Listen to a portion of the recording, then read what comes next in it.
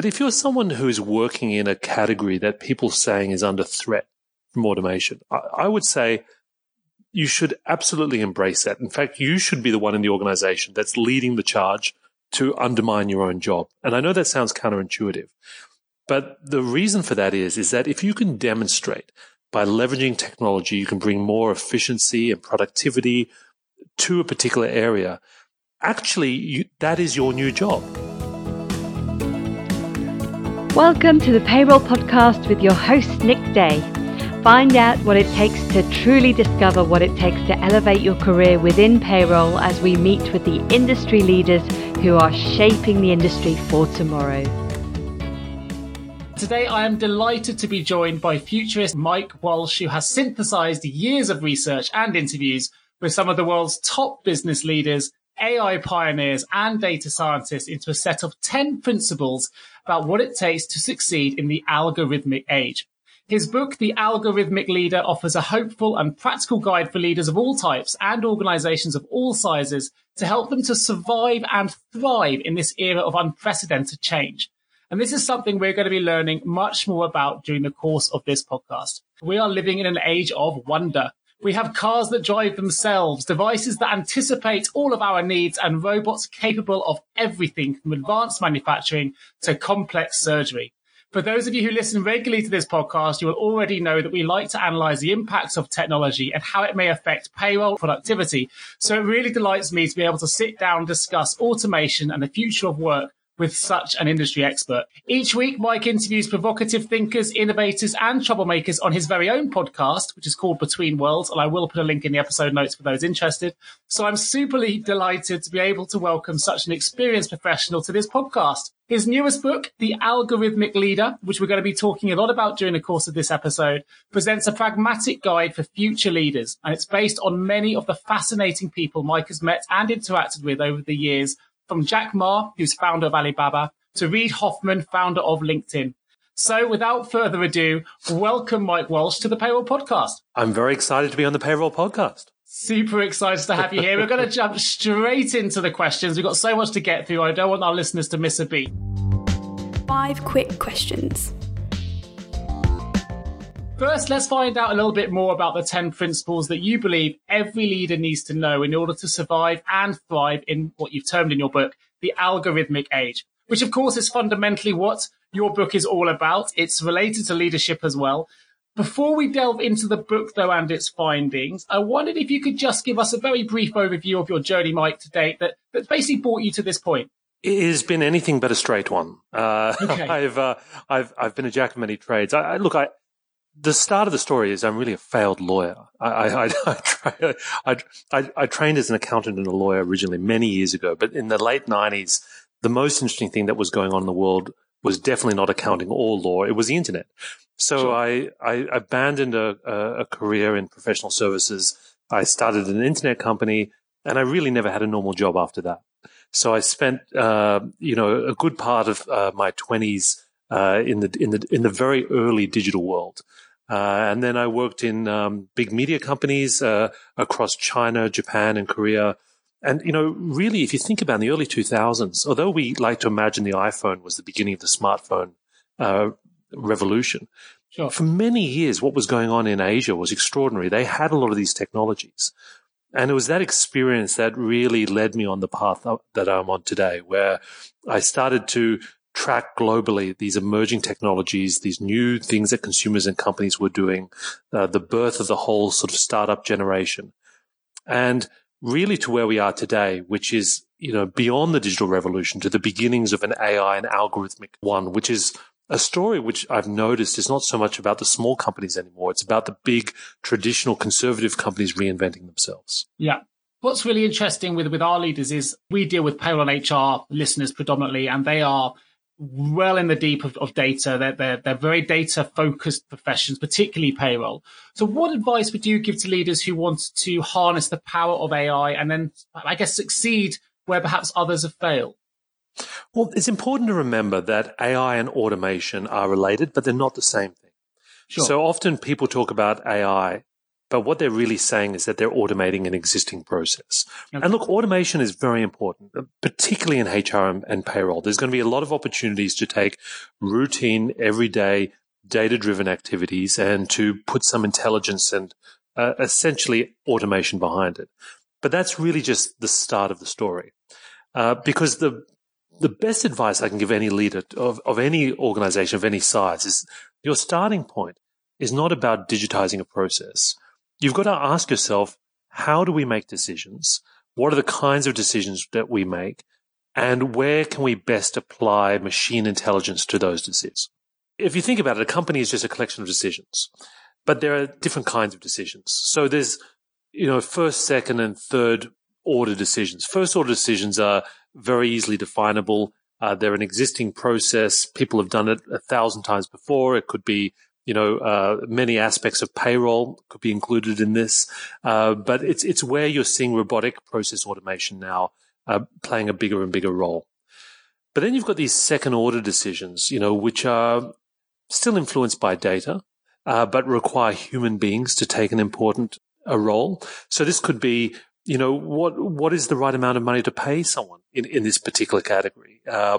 How do we set our remuneration policies?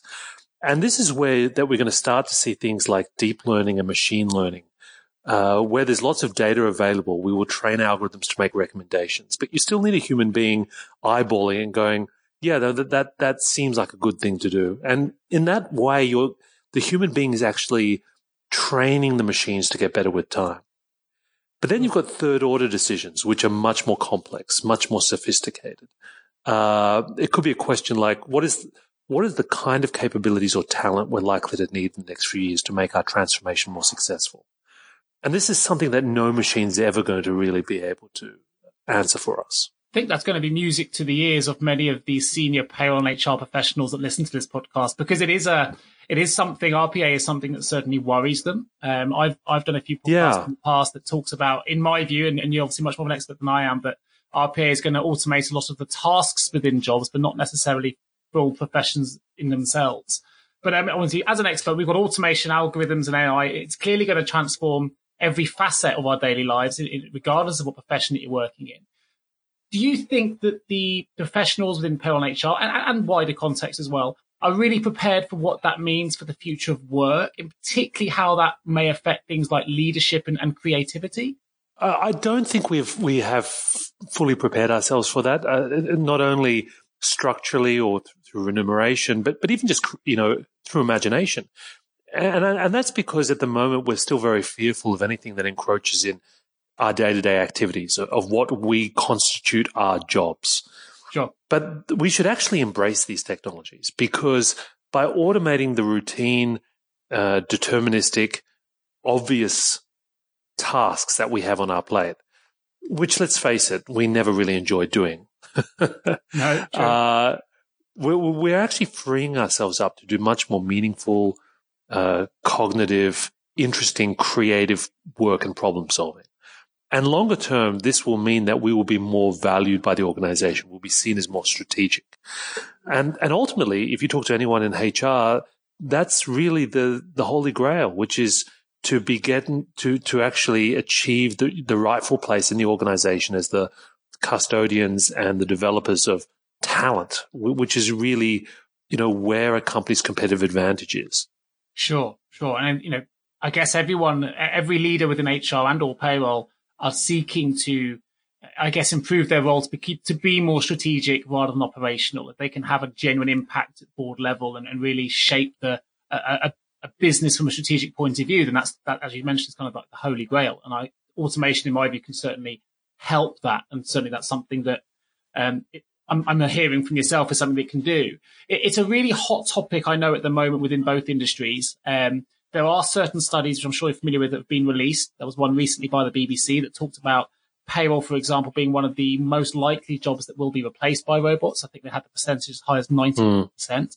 I mentioned earlier that my understanding is much more that the tasks within roles will be automated rather than the jobs themselves. But that's my opinion, and I'm far from an expert. So I'd really love to get an expert view on how you see those kinds of studies. What should we be taking from them? And while there are lots of benefits in terms of us being able to focus more of our time on the strategic tasks as a result of automation, are there also elements of automation we should be fearful of? Well, let me tackle the last part first, which Sure. is I think one of the biggest risks of any kind of automation or any use of algorithms and data is that we end up just either crystallizing a broken process or we bake in prejudices and bias that we haven't fully interrogated. And that's incredibly dangerous because you're taking something which is essentially broken or flawed, and then you're scaling it up and you're speeding it up. And so that is something we definitely have to be on guard on. But if you're someone who is working in a category that people are saying is under threat from automation, I would say you should absolutely embrace that. In fact, you should be the one in the organization that's leading the charge to undermine your own job. And I know that sounds counterintuitive, but the reason for that is that if you can demonstrate by leveraging technology, you can bring more efficiency and productivity to a particular area, actually, that is your new job. Your job is not keeping payroll in medieval times. Your job is actually being the catalyst for the transformation of that function. So you're actually just moving up a level of abstraction. And what you're demonstrating to the rest of the organization is that the title doesn't really matter. There's always going to be an opportunity to reimagine, to transform, to change a process as we get more technology and more data and more intelligence. But that is the real value that you bring to the organization, not the performance of a transactional activity. I absolutely love that response. It's fantastic. I'm going to package that up and soundbite it, put it at the start. I think the payroll industry are going to love that. So going back to the second part then, which was the first part of the question, but the second element to it, you talked about, I guess, the fearful side of automation. We should embrace it. And that's it's good news to say that, they can take the role in transforming that and titles don't matter. But are there other elements of automation? I read in your book about potential for the super rich, and there are other elements in there. It's obviously quite complex and quite detailed. I'll put some links to your book for those that want to find out more. But are there other elements we should be fearful of? The real danger, and I would say it's bigger than automation, the real danger with any kind of system that we build to automate or to make decisions on our behalf is that we lose the capacity to completely understand how it operates. And this, some people are talking about making AI more accountable. Yeah. But it's a bit of a paradox, because part of the magic behind some of these machine learning algorithms is the fact that we can't understand them. Because if we could understand them, we could design a deterministic system like traditional programming, if then, that would service our needs. But sometimes, the situation is so complex. There are so many variables. We as human beings simply can't see the complex interrelationships between one thing and another. It could be, why is it that salespeople that come from this particular school and with these particular things that they have studied end up being so long-term productive within an organization? We can guess at it, but sometimes a machine will see patterns that we can't.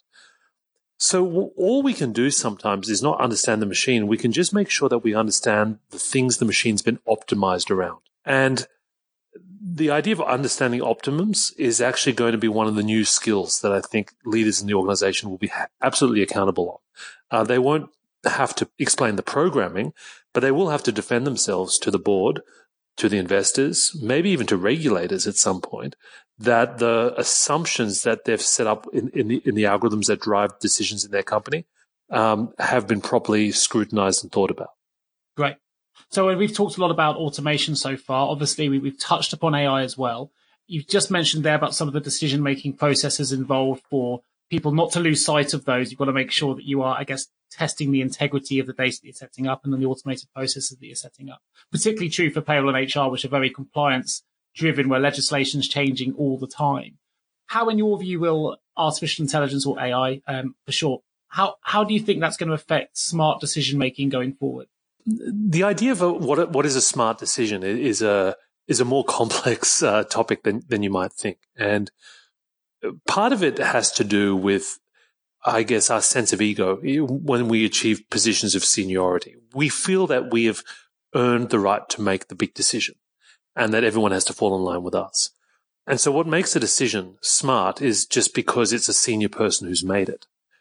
But actually in a data-driven algorithmic AI age, everything gets turned upside down, because actually sometimes the smartest decision to make is to not make a decision at all. It's actually to actually design and train a model to make those decisions for you on an ongoing basis. You actually can add more value by automating a decision-making activity rather than making a bunch of decisions that are not as strategic as we might like to believe. Sure. But for the decisions that remain, the ones that cannot be addressed, with machines, those actually become more valuable, more difficult, and more strategic because of the fact that they cannot be automated. And for those ones, we really need two sets of skills. We need to encourage and train people to be, more nonlinear, more creative, to be more cognizant of uncertainty and ambiguity. It's what we call probabilistic thinking. And we struggle with that, I think, as leaders, because we're taught to believe that things are black and white. But actually, sometimes things are gray. A decision can be 70% right. And what you want to do is, rather than try to be right, you want to be less wrong with time. So as more information comes in and as you collect more data, you can update the probabilities of something happening. I don't recommend trying this with something like Brexit. No, fair enough. I think that would test any probabilistic model. But that kind of mentality, which is still quite unusual in organizations, is exactly the kind of mindset that you need in terms of creative problem solving. But the other side of being a smart decision maker is knowing how to leverage technology, data, and AI to augment your process. So what you're really doing is splitting a decision into half: strategy and execution. Strategy is, how do we approach the problem? How do we break it up? How do we look at it in creative ways? And execution is, if I was to automate the solution to this answer, what does that look like? I'm listening intently here. I'm taking notes. It's a learning experience for me. And I love the way that you put it. And it shows as well. It's interesting because we can't always predict the futures as humans. And sometimes we make decisions based on peerage, that just on the basis that someone is more senior and that's their role. But actually, AI can make intelligent decisions that can sometimes assess the probability of something happening because it's based on raw data. They don't have the same level of intuition. So it's an interesting divide. I love the way that, all the answers you're giving at the moment lends itself to people taking a more strategic approach to the way that they are utilizing technology. Well, data is the great leveler. Even if you're coming up in the organization, you want to challenge a traditional belief. There was this guy called Jim Barksdale. You might remember him. He was one of the original founders of Netscape. Right. And he said something that I love. He said, look, if we have data, let's look at the data. If all we have are opinions, let's just go with mine. Love that. Very clever. Very clever. And so, when you look at very successful algorithmic organizations like Amazon, for example, their real success, I believe, stems a lot from the fact that they have not just invested in technology and data and automation, they've changed the way they make decisions inside the organization. So, a very basic but powerful example of this is they've banned PowerPoint. So if you want to get a decision made, you can't come with a 300-page PowerPoint deck with a bunch of graphs that don't mean anything and try to bore people into submission. You've actually got to go in with a 6-page memo and a stack of data. So people spend the first 20 minutes of every meeting in silence because they're reading through the memo, which is very structured. And then they go point by point to look whether the data supports the hypotheses in the memo and whether the hypotheses support the overall goal of maximizing the experience for the customer. So in a way, they've weaponized data in their organization to change the way that they view and frame opportunities.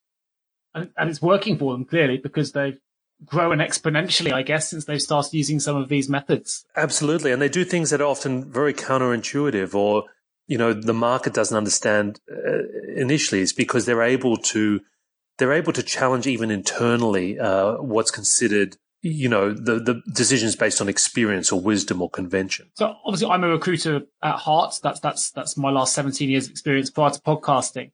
From an employment perspective, if you're able to summarize I guess it's a big topic here to summarize shortly, so I appreciate this may or may not be possible, but how do you think AI ultimately is going to change people's jobs? If we were to fast forward, even in the short term, because technology is moving so fast, so fast forward 12 to 24 months, how are we going to see AI change people's jobs in the short term? Well, pretty much any job title will be changed by simply adding computation to the, to the start of it. So the question is not what will a lawyer be like in the future? The question is, what will a computational lawyer be like? What is a computational auditor? What is a computational HR specialist? And what that question really asks is, if you were to take that function today and you were able to leverage automation to take away the transactional elements of that work, then what remains is a combination of, human ingenuity, perspective, context, empathy, plus the augmentation that comes with leveraging data and machine intelligence. And the individual, I think, is very empowered. They're able to tackle much more complex problems in a much more scaled up way. But it does require potentially a very different skill set and mindset.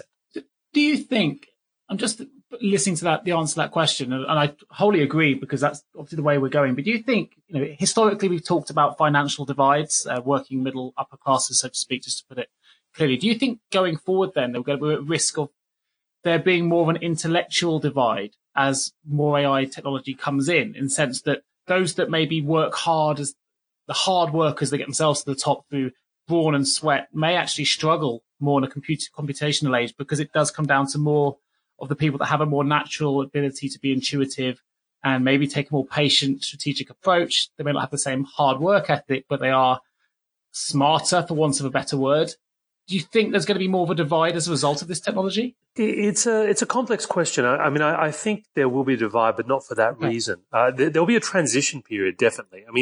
Even in the computer age, it wasn't that computers took away jobs from people. People with computers took away jobs from people who were unable or unwilling to use computers.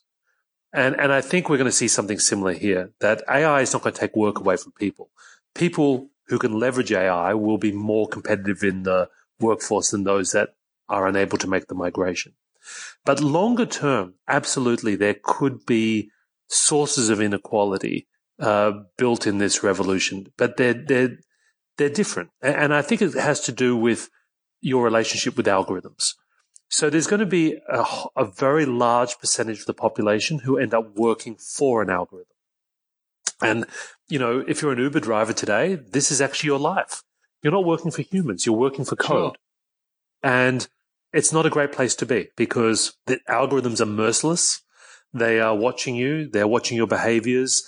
They're using even complex psychology and incentives to motivate you. And it's not really somewhere that I think you can necessarily maximize your earnings. Then you've got a very small percentage of the population, a new professional class that will be working on the algorithm. So these are people that are capable, smart, or experienced enough to be able to work on a lot of these systems that are then managing other people. Then you've got this tiny percentage, 0.001% of the population that are wealthy enough to own the algorithms. And, this is going to be a new aristocratic class, far beyond anything that we've seen in terms of wealth. And the danger of all of this, I think, is that if we get this wrong, it's a recipe for social unrest and revolution. Wow. I've never even considered Uber in that way before, but it makes absolute sense. What a fantastic way of putting it. So thank you so much. The only good news, if you're an Uber driver, is that you'll eventually lose that job too when they bring it self. Yeah, nicely put. Yeah, for sure. But we're going to find out a bit more about you. There's a lot for the listeners to take in here. It certainly is for me. And I'm taking extensive notes. And I hope the beauty of a podcast is if you've missed anything, please re-listen to it, rewind and play it again. But I'm really excited that as part of this podcast, Mike has very kindly offered to give our listeners the opportunity to win a personalized signed copy of his latest book, The Algorithmic Leader, How to Be Smart When Machines Are Smarter Than You. Mike will literally sign and post this book to the winner himself. So please do enter. All you need to do to enter the competition is email myself. I'll put the email in the episode notes, which is nick@jgarecruitment.com, with the answer to the following question. If Mike was to have any superpower, what would it be? Now, here's a little clue. Keep listening to the podcast because we are just about to find out. So I'll give that question again. If Mike had any superpower, what would it be? This is just a quick advert to let you know that if you haven't heard the latest Payroll song that's doing the rounds and was played recently at the CIPP conference, then you don't want to miss it. It's called My Payroll Career. It's available now on iTunes and Amazon Play, YouTube and other sources as well. If you love Payroll like we do, then go check it out. Payroll is changing and the landscape is looking bright. We look to new technologies to show us the light. Chatbots, AI and robotic process automations, introducing blockchain and other innovations. The fact remains that payroll is essential and critical. Should have governance at a level that is ministerial. Titles changing to become more payroll analytical. Brexit will bring changes too, but hey, let's not get political. See, I love payroll and payroll loves me. I don't mind liaising. That was My Payroll Career, available now on iTunes, Amazon Play, YouTube, and more. So check it out. Right, back to the podcast.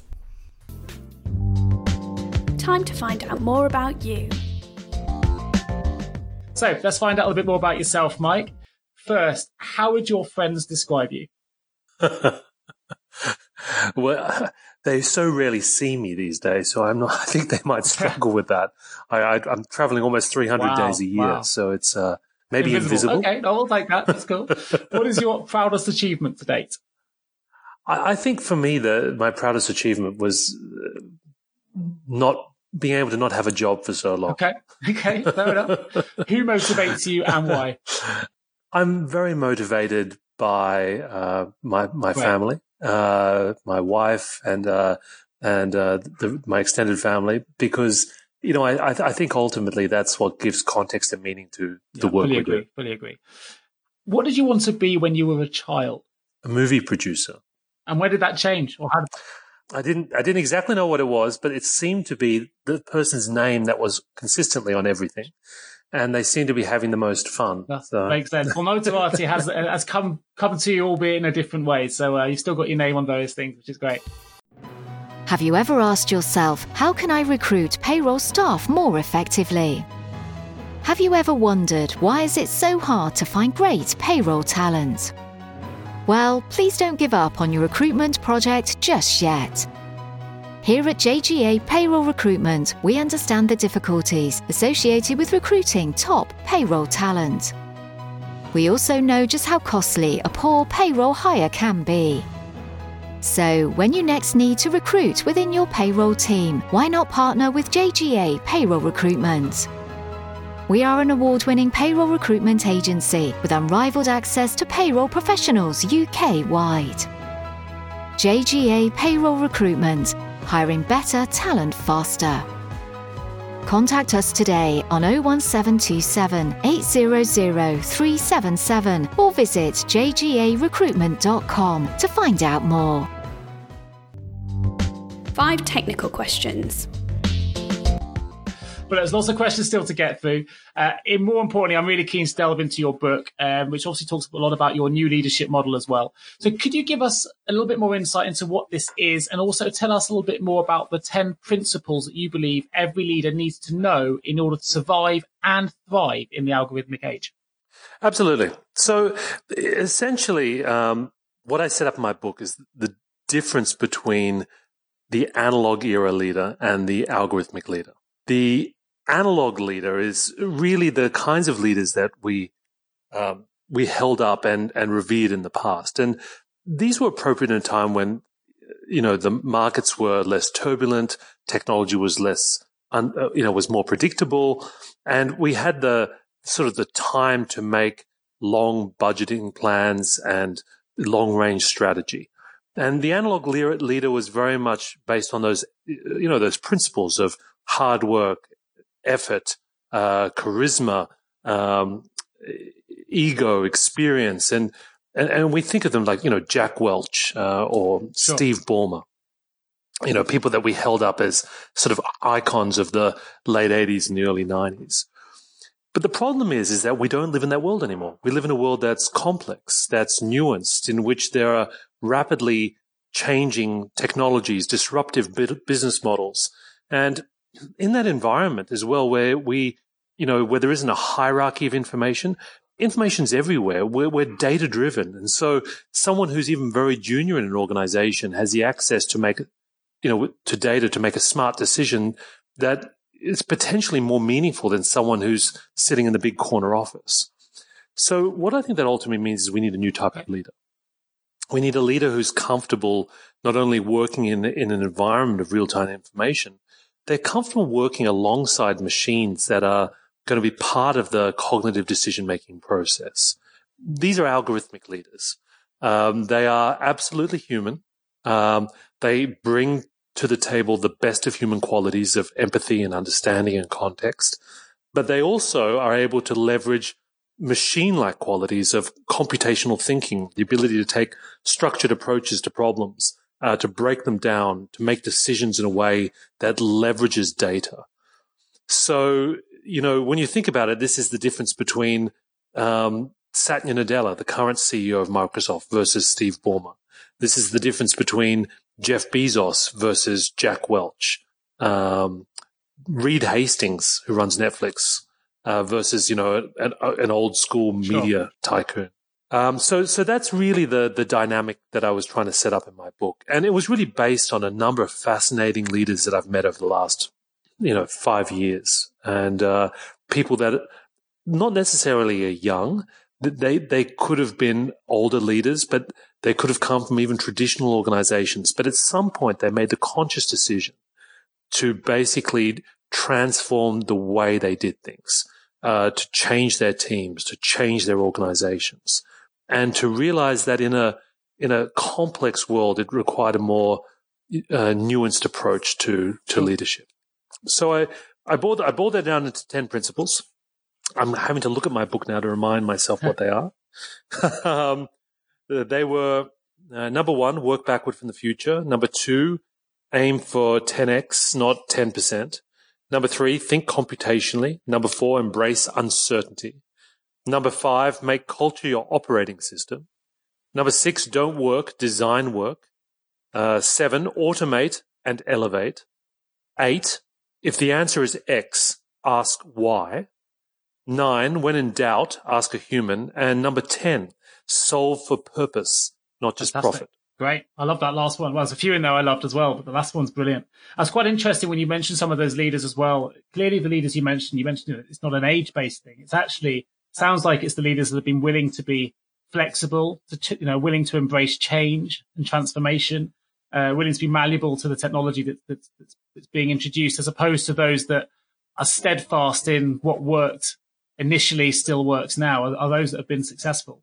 And I think, everyone needs to be flexible in today's age to new technologies coming in and to changes in approach if you want to continually innovate and improve.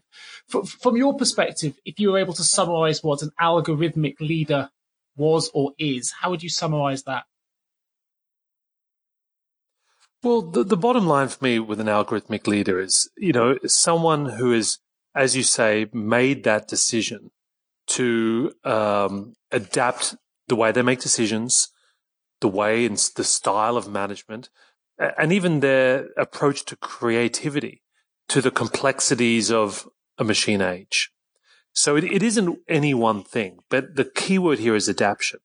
And once you realize that we are now operating in a new environment that requires a different approach to problem solving and decision making, the question that an algorithmic leader asks, and not just once, continuously in their career, is what's the new and smarter way of doing this? So presumably, algorithmic leadership is going to be important then for every company, including those outside of the software and technology industries. This is going to impact all industry, all sectors globally. Yeah. You don't have to be an algorithmic organization to need to be an algorithmic leader. One of the examples I give in the book is that you could actually even be running a dry cleaning business in Brooklyn. And actually, strange enough, even for small to medium enterprises, this is actually more important because competition in those areas is often more cutthroat. It's more dynamic. You're literally your life and business is on the line. So what you need to be asking yourself is there a smarter, more effective, efficient way of leveraging technology do this work better, because it directly goes to your bottom line. We are one of those SMEs in recruitment, and certainly it's a very competitive industry, and we've invested more in the last 2 months, I think, in technology and innovation than we've ever done probably in the last 10 years of being in business. So that gives an indication to us, both in terms of how fast it's moving, but also that if we don't move with the times, we'll get left behind as well in order to be competitive. And well, part of the trap, though, is that we're often sold the dream of transformation by technology vendors. They'll say, look, if you sign up to this new service or you install this new software, you'll be essentially a 21st century business. But the hard part I've noticed from spending a lot of time looking at these leaders and organizations is not the technology itself. It's being able to change yourself, the way you approach things, the way you collaborate with other people, the way you approach decision making. So you can completely upgrade your enterprise technology stack, and it won't actually change anything in the way you do things unless you make that personal. Sure, no, that makes total sense. One of the investments we've made is into, for example, the ability to video interview globally, which obviously opens up doors for us and changes the way that we currently do things. It always used to be based on a telephone interview model. Now we can meet people anywhere in the world, and it's I guess that's one example of where we're investing, but it's exciting as well. But you're right, you get peddled lots of wares and lots of technology on a regular basis as an SME business owner, and sometimes it's hard to sort out the weed from the chaff. But it's exciting. It's something that this is why this podcast is so interesting for me personally, and hopefully it is for the listeners as well. So look, you've written more than one book. How did you prepare for this particular book on the algorithmic age? What kind of research did you have to perform? Well, like you, I spent a lot of time talking to a lot of different leaders. So in the last, really the last 5 years, I've interviewed hundreds of leaders and organizations. And I just tried to look very broadly, both at big established companies as well as startups, people working on AI technology. And I tried to really get to the heart of how jobs and cognition and decision-making was changing, as opposed to just the underlying technologies. And I tried to look broader than just the US. I looked into China and Japan, really to get a very wide scope how we as a human civilization globally is starting to reinvent ourselves in this new way. Were there any big businesses in the UK that would form part of your research? Well, yeah, there's some really wonderful case studies because the AI, because the UK is really becoming a hotbed for AI innovation. A number of people I spoke to were, for example, Hugh Harvey, who is a radiologist. And, that was interesting to me because radiology is often cited, like payroll, as a career that will completely disappear with AI. But this was somebody who had actually embraced technology and was actively using it to reinvent the role. And his view, which was fascinating in the book, was that actually, machine learning and automation will make the job of being a radiologist far more interesting in the future because it will take away the stuff that, quite frankly, he never wanted to do in the first place. And another fascinating story is from Babylon Health, which is one of the world's leading AI health companies. And I interviewed the founder, Ali Parza, a number of times, who has an amazing story.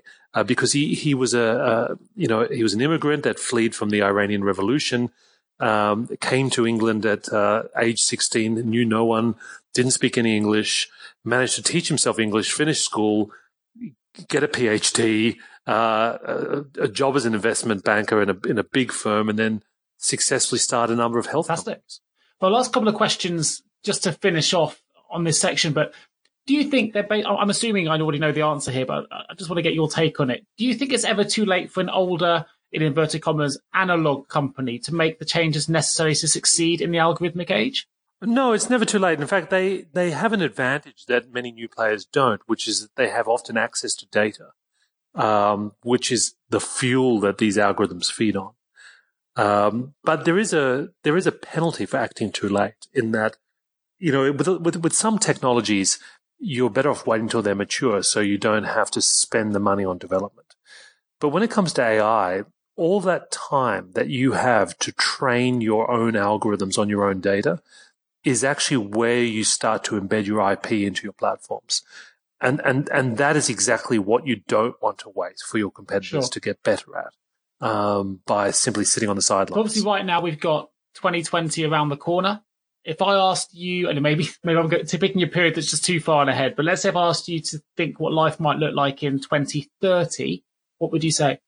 Well, in many ways, 2030 will look very similar to 2020 in that the physical infrastructure of the world won't be dramatically different. Yeah, I mean, there'll be some more self-driving cars and there'll be irritating drones in the sky.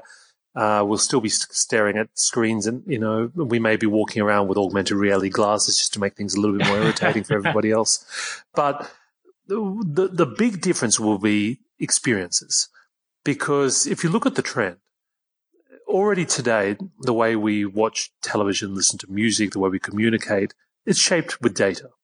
No one has the same Netflix recommendations. But in the very near future, and it's certainly by 2030, we will live in a world of algorithmic experiences. The way whether it's financial services or retail or entertainment, every experience we have will be utterly hyper-individualized just for us and will be anticipatory. Goods will arrive at our house without us even ordering them because algorithms have predicted we would need those things. Music will start, that's completely appropriate to what we would actually have wanted at that point of time.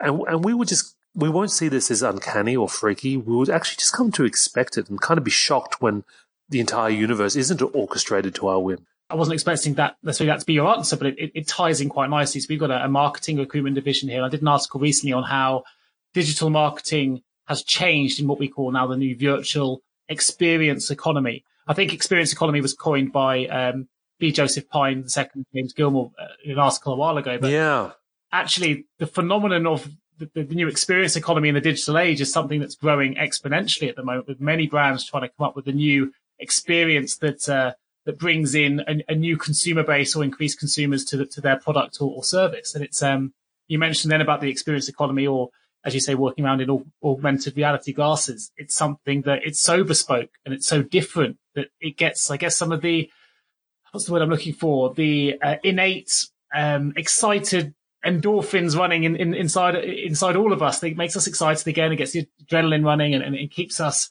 engaged for a little bit longer, but it's more specific and it's quite exciting. And so it's not all negative. I think some of the experience economy ideas from a marketing perspective have been really great.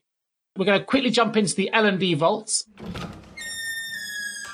Entering the vault. Very quick, short answers from yourself, Mike, if we may. What is the one piece of advice you would give to someone working as a leader in charge of data, such as a payroll manager or HR manager right now? I would have two questions that they would want to answer. First is, are we currently collecting or categorizing the data in a way that will allow us to leverage AI in the near future in a productive way? And the second is, can I be confident that the data that I'm collecting is not biased, or prejudiced, or skewed in some way, which could lead to problems down the track? With the benefit of hindsight, what would be the one career decision you would change? Maybe I wouldn't have spent so long trying to study at university and more time out in the market where I think the real learning happens. Brilliant. Fantastic. If we're sitting here a year from now celebrating what a great year it's been for you, what would you have hoped to have achieved? An outline for another book. Fantastic. Have you got any ideas or anything in already planning on that side? I have a few ideas and I absolutely won't tell you. Okay, no worries at all. It was worth a try. What is the one piece of advice you would give to someone embarking on a new career in a data-driven career, such as payroll or human resources? The most successful people in the future were people who can combine disparate fields and disciplines to great effect. So I would be simultaneously studying AI, probability, statistics, machine learning, as well as talent, psychology, development, and looking for ways to cross those two disciplines. Perfect. And last question, before we ask the superpower question right at the end of this podcast, how can we continue to stay smart when the machines around us are smarter than we are? Well, read my book. That would definitely be a good start. And if you're dealing with a machine, know where the off switch is. That certainly will definitely put you far in advance, I think. It was definitely a leading question. Exactly the answer I was hoping you would give. Fantastic. And I'll obviously put a number of links to your book and also to your Between Worlds podcast in the episode notes for this podcast episode as well. So last question to finish off the podcast, Mike, if you will. If you could be given any superpower, what would it be and why? I'd really like to live forever because I'm so excited about some of the things that are going to be happening in the near future. It would just be a tragedy to have to die before I see all the fun stuff. Oh, that's fantastic. Well, listen, I have to say it's been a huge pleasure. I've learned loads. I've taken copious amounts of notes here just for my own learning. And I certainly advise anyone who's listened to this podcast, if you've missed any of it, play it again, put it on repeat. I think there's really loads of information to take away.